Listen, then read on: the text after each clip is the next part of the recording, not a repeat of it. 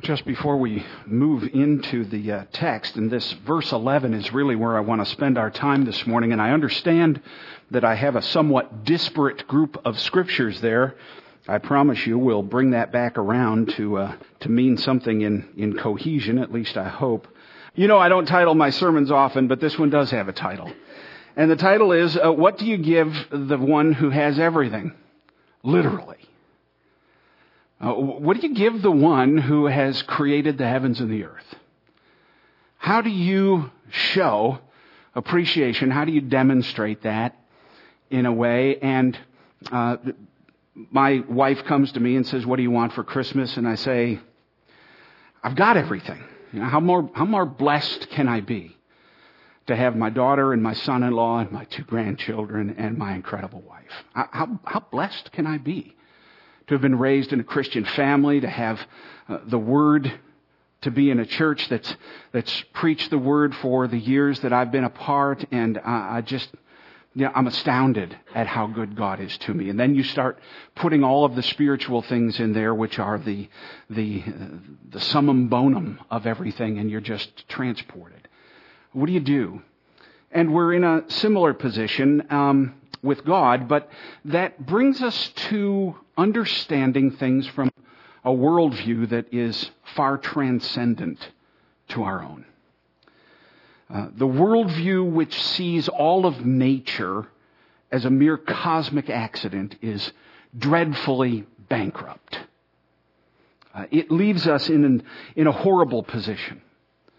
Contrary to the message of the Bible, if you buy into this idea that everything just sprang into existence on its own, then in truth, life has no meaning. There's no reason for us to be. Now, I like one concept in the theory of evolution, and that is, and you can use this on your friends who want to spring evolution on you because there's an inherent contradiction in their own thinking. And that is, if you remember those verses we read in Genesis, that originally God gave all the green plants of the earth for us to eat. And we have evolved nicely, and that's why we are meat eaters. And so if anybody argues against evolution, just tell, well, we're for evolution, tell them, yes, and part of my evolution is that I've become a meat eater. But there's this worldview that there was just nothing, and then there was something for no reason, came out of nowhere, had no cause, and so you and me, we just are. And we come, and we go, we're born, we live, given our circumstances in life, more or less in some comfort or discomfort or a mixture of both, and then we die. End of story. If that's your worldview, you are in terrible trouble. Because the truth is, you have nothing to live for.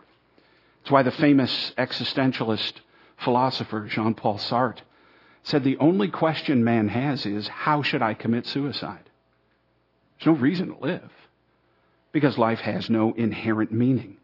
And even as Christians, some of us can fall into the gray cast that this world-type thinking can impose on us over time. We see it on the news, we see it everywhere else, and even though we claim to understand all of life differently, nevertheless, there can be something boiling beneath the surface, especially when you're going through trial or difficulty, and you say to yourself, why all this? What good is it? What's it all about? But the attitude, the feeling of it can invade even the Christian and still inform us almost unconsciously. The 3 texts that we had read for us today absolutely, categorically deny that way of thinking. They don't permit it. We start in Genesis with this incredible description of His creative power, where He speaks into existence everything that is. And we come to Revelation chapter 4, and here we are, one of the There's 12 hymns in the book of Revelation. One day I'll do a series on that, I hope. But there are 12 separate hymns in the book of Revelation, and this is one of those hymns. First, the angels sing, and then the 24 elders fall down before the throne of God. And look at what it is that they give him glory for. They express that he's worthy to receive glory and honor and power. Why? Because he created everything. And by your will, they existed and were created. If you've got a King James, in fact, the word that's used there for will is the word pleasure. And there's a lot of truth in that, although the word probably is better translated will here. Nevertheless, the truth is that nothing exists except what has pleased God to bring into existence. It's an amazing statement. Now, I want to point three things out about this verse before we move too far down the road. The first is this worthiness of our Lord and God is to receive glory and honor and power. He's worthy. Oh, sorry about that. That should be over the word glory. He's worthy because he is glorious in what he has made. When you look at creation, all of creation, you see that God is eminently worthy. His genius is displayed in creation. And if I might say, and I'm going to jump ahead a little bit for myself here, his genius in creating each one of you is displayed in creation. He's worthy because of what he has made. You look at the stars, you look at the universe, you look at this world, you look at everything that's in it, and you say, how wonderful is the one who made this. He's awesome. And honor. He's honorable for having made it because it's a good creation. Notice after every place in Genesis, he looked on what he did and it was good. And then when he crowns his creation with making man and woman, he says it's very good. He's to be honored because what he has done is honorable. And he's made a good creation, and to receive power because he had the power to make it. So all of this wonder, this worthiness is wrapped up in his creativeness, in the power and in the honor and the uprightness that he did that. Obviously, he has more power than I do to make circles land where they're supposed to on the screen. All of that by your will, because he simply wanted it to be. Now, I think we lose sight of this. We look at creation and we understand it's fallen. We understand that there was rebellion in the garden and that so much has been corrupted. But don't forget, he made it all originally. And he's worthy of honor for it. And the only reason these things exist is because he desired it. So I have just a couple of points that I'm going to make as we work through this. But remember what Psalm 139 says. We have at times a false sense of humility. Wresting, I think, the words of John the Baptist out of their proper context. Where John says, I must decrease and he must increase, he isn't saying, I have to make a little of myself so that he looks good. He's saying my ministry has to pass off the scene so that his ministry can take over. But God doesn't have to be made greater by making us smaller. He is made greater when we simply see him for who and what he is. And it's a false spirituality that runs around always saying the only way I can glorify God is to say how horrible I am. According to this, as David says, I praise God because I'm fearfully and wonderfully made. It's extraordinary what he's made. And this makes him great. It doesn't make me great. I'm the created, but boy, it sure speaks well for the Creator. I think we can lose sight of this. I think we can put it on the back burner. And forget that God is not stuck with any creature, because no creature came to be and no creature remains in existence except His desire to bring it about and sustain it, and that includes you. Now, that's true whether you're a Christian here today or not. You have existence because God decided it would be more pleasurable for Him in His universe to have you than not. And He had the decision. He didn't have to make you. All exists. You exist. Because it gives God pleasure to have you in His universe rather than not. And when I get to Sarah's house tomorrow morning for breakfast, which they're going to make for me, or on Christmas morning, because that's what they're supposed to do, I'm going to revel in what they make for me, and I'm going to want my gifts. I'm going to want to enjoy them. I'm really going to want them to enjoy the ones I got for them. But there is this innate pleasure in giving and receiving that's created in us, and it's demonstrated for us from the very get-go. God creates, not because He had to, but because He wanted to. And He didn't get stuck with you as part of His creation. Now, some parents, some of you may feel like you got stuck with your kids. Some kids, you may feel like you got stuck with your parents. But it isn't so in God's universe. He didn't get stuck with anybody. He made us. He didn't have to make you, but you are a glorious creation, and God is honored in your existence. It's extraordinary. And you are a demonstration of His unimaginable, infinite power, because He had the power not to make you, and He did. And now, I understand that for the supremely prideful and sinful, I suppose you might shrug your shoulders and say, well, of course, look at me. Yeah, who wouldn't want me? But there was a time when you weren't. And you only are. See, God is not driven by what we are to love us. He loves us by making us what we are.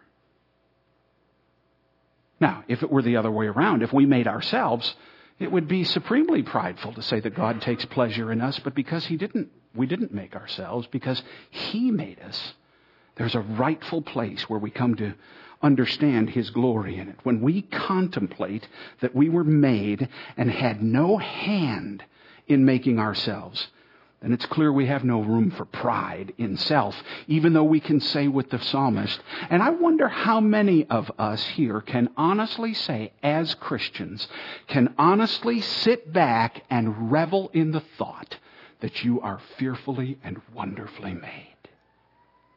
Do you think that about yourself? I think most of us don't. We're afraid to go there.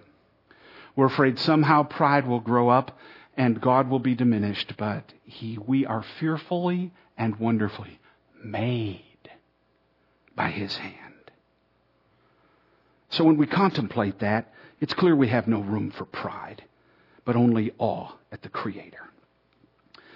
But as I said, truth be told, how many of us actually feel that way? First, about ourselves, and then secondly, about others. I mean, that's the deal. It was Mark Twain who said that God created man in His own image, and man has been returning the favor ever since. That's probably true. We're constantly trying to shape God in our image. We are idol factories, Calvin said. We want to make God the way we want Him to be. But how many of us really stop and say, you know what? God made me. He's happy with that. It pleased Him to make me, and it made Him happy to make my husband. Made Him happy to make my wife. Made Him happy to make my kids. Made Him happy, kids, to make your parents. Do we really think that way? Do we imagine that? Do we let our minds go there? Now, when I think of baby hedgehogs, I think they are so cute. how can't you love them? Right? They are just absolutely adorable. You look at these little faces and you say, man, God is so awesome. Look at this little guy. It's just profound, isn't it? I see these, I look at these things, and I think, who wouldn't love them? They are just so cute. And then I see this guy, and I say, good night. What was going on? Or this. It's a little tough, isn't it? But the same creative hand made all of those. You look at the person around you, and how often is the hedgehog baby saying, you know what, the anglerfish ought to look more like me? How often is someone in the church saying to another person in the church, you really ought to look a lot more like me? And not giving God the birth of his creative hand, which he's done. We're unhappy with how he's made us, and we're even more unhappy with how he's made the people around us. You see this creature, and you see, wow, God's beauty, God's genius. Look at the way that he makes these things. Isn't that astounding? These birds with their hollow bones and the way that they fly. But they don't have fur like the pleasant-looking monkey we just saw, do they? No. How about that incredible tiger with all of its power and all of its energy and its beauty? And this fish, it looks surreal, doesn't it? It doesn't even look like it's a natural thing, like something that you'd see in a movie, not reality, but it's reality. And then there's these guys. Yeah, and then there's this. You say, all right, I'm not sure that the same mind could have made all of these. Right? I mean, just too weird. I mean, I like to eat chicken, but I do not like to look at chicken, not under these circumstances. And chickens shouldn't dance, especially when they're naked. It's unnatural. How about this guy? Or this one? Or this? Or this? Or these?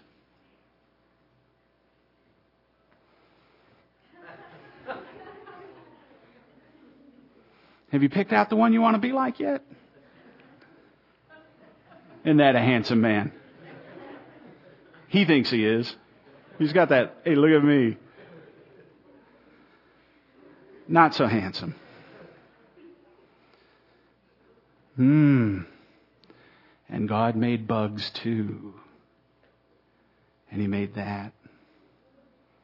The same mind, the same heart, produced these extraordinary specimens. The one that's present and the one that's leaving.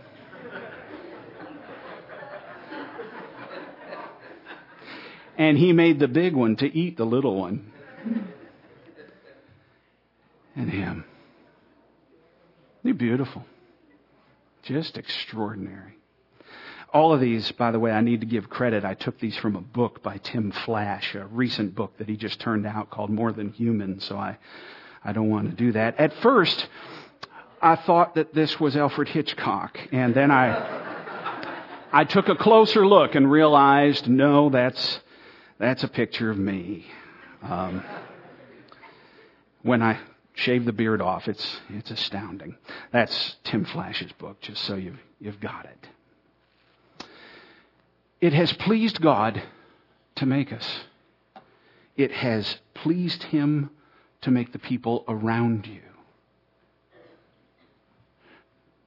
Don't be the one who takes the beautiful little angelfish and tries to say, you need to be more like the tiger.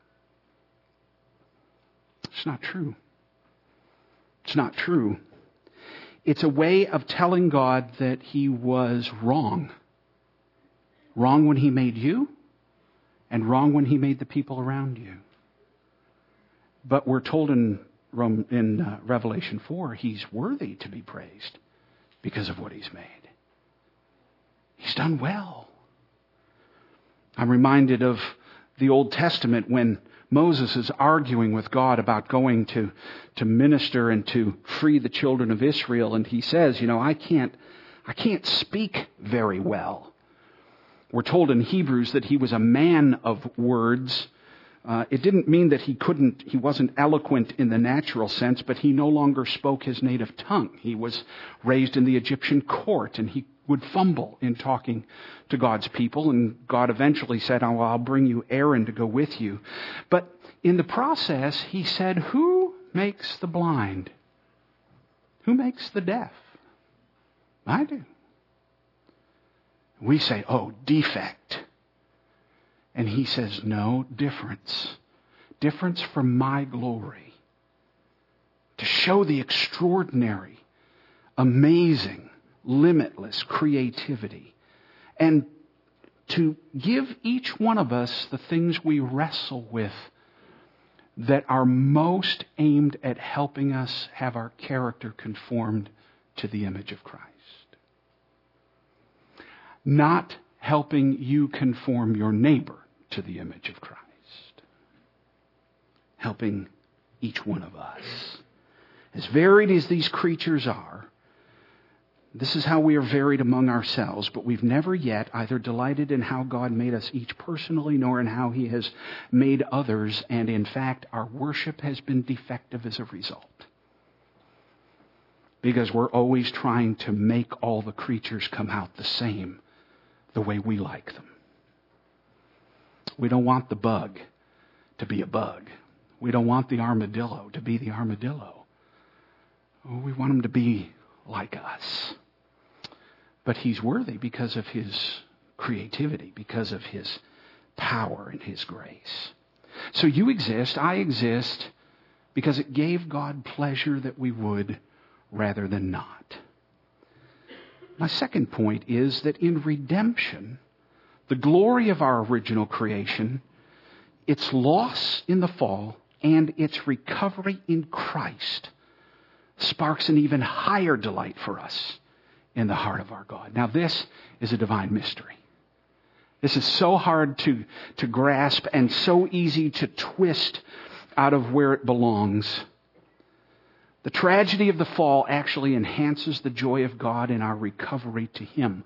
Paul wrestled with this concept in Romans because it's so easily misunderstood that people said, well, if God's forgiving, if it's the wonder of God's grace that's demonstrated in forgiving me, shouldn't we sin more so that grace can abound? And he says, no, of course not. That's a perverse way of looking at it. But he had just finished making the point, God's grace does abound where we sin. So there's a balance that needs to be struck there. But I heard an illustration on this just a short time ago from Tim Keller that I thought was so appropriate. He was lecturing actually at MIT on the problem of evil in the world.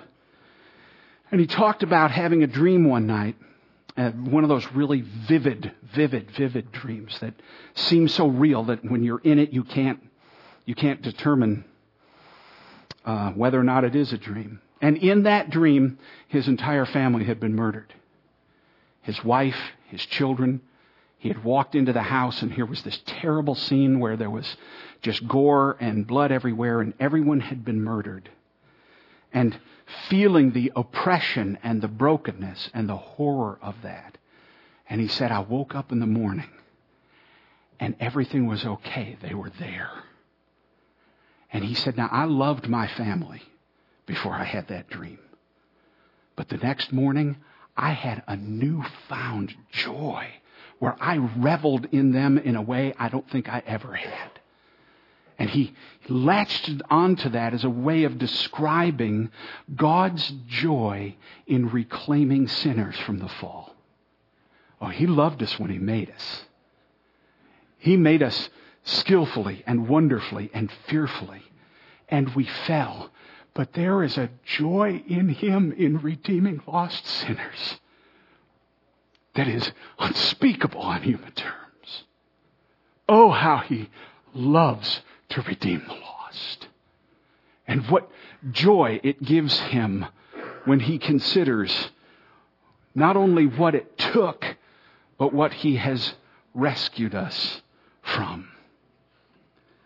Now, that leads us to the next passage. And that is where it kind of comes back to the Christmas theme just a bit. This is why He sent Christ, was to redeem us. And there is this higher delight in Him for having redeemed us from the fall. But it reminds us then, what did He give the man who has everything? Well, God tells you that He will give Himself something. He couches it in these short portion of Ephesians. He tells us that Christ has redeemed the church and sanctified her with His blood, set her apart and cleansed her, so that He might present the church to Himself in splendor. What does God delight in giving Himself above everything? Redeemed sinners. Redeemed sinners. Is that you today? I want you to know how much He loves giving you to Himself. How He delights in you. How He puts the whole track of redemptive history on its path for this purpose, that at the consummation of the ages, He may say, I have received my bride. And Christian, you're part of that. This, to me, is so amazing and so beyond understanding that I know I struggle just even getting the words out. Having witnessed the tragedy of our rebellion and the fall and all of its miserable consequences, in the end, because of redeeming grace, it only serves to enhance His joy at being reunited at last in the great celebration that yet awaits us. This alone, this one thing, He reserves for Himself and wishes to present Himself at the consummation of the ages, redeemed sinners as His bride. That's His Christmas. And it was expensive. It cost Him His Son. In Jesus, it cost Him His life, His death, His burial, His suffering, all that He suffered on this earth to purchase us, so that He might present us to Himself. So that He might say, this is what I want. I've created everything that exists, but I've gone the extra mile because this is what I want ultimately, is you. Now, there is nothing that answers the aching need of the human heart more than this. If there's one thing deep down inside of each one of us that aches, it is that we might be supremely desired by someone we find desirable. And this is how He does it. He says, guess what? I am the supremely desired one, and I supremely desire you. Now, if you're not a Christian here today,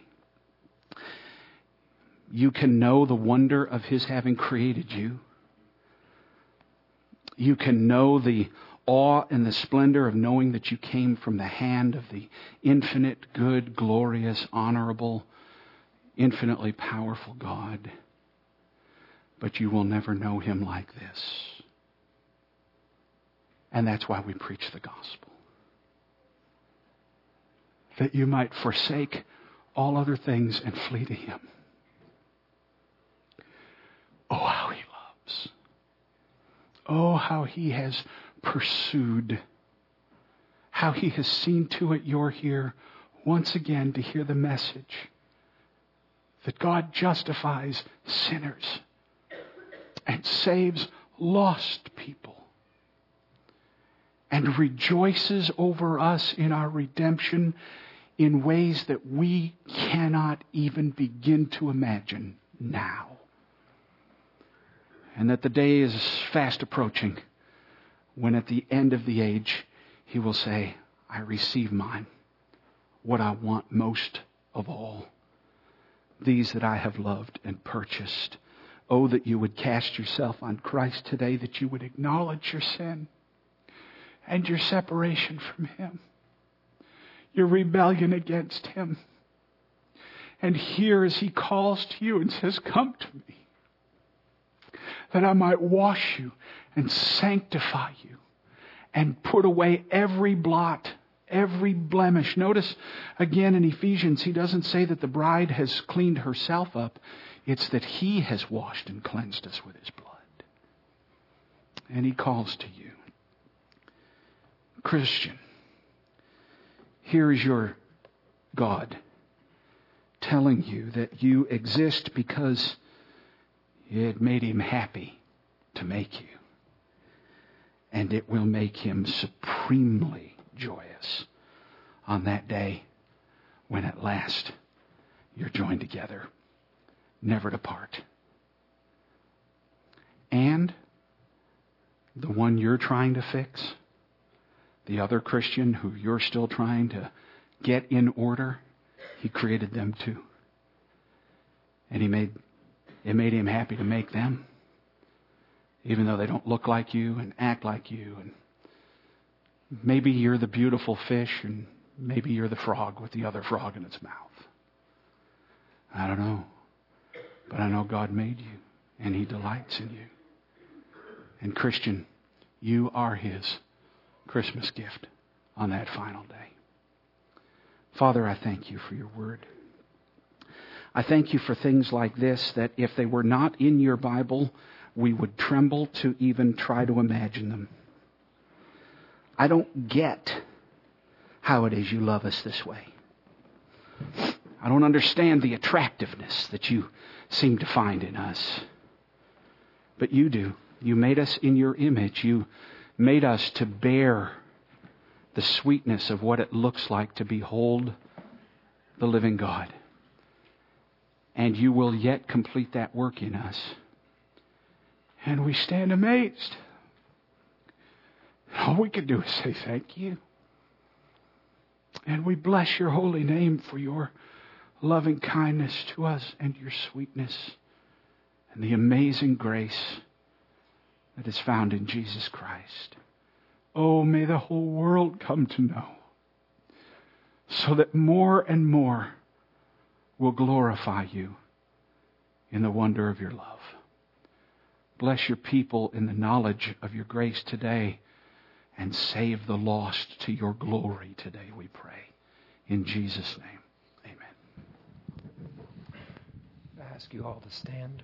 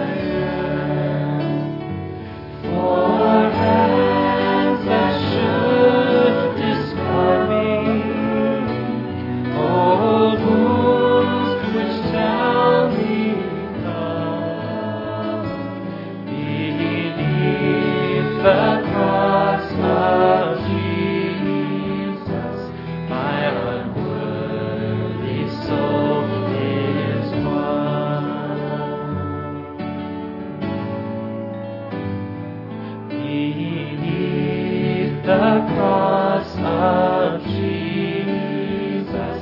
His family is my own. One stranger's chasing selfish dreams, now won through grace alone. How could I now dishonor the ones that you have loved?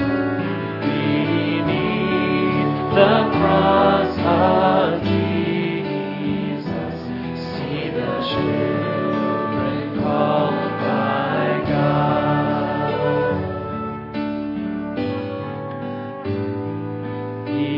Beneath the cross of Jesus, the path before the crown. We follow in His footsteps where promised hope is found. How great the joy before us to be His perfect bride. Beneath the cross of Jesus, we will gladly live our lives.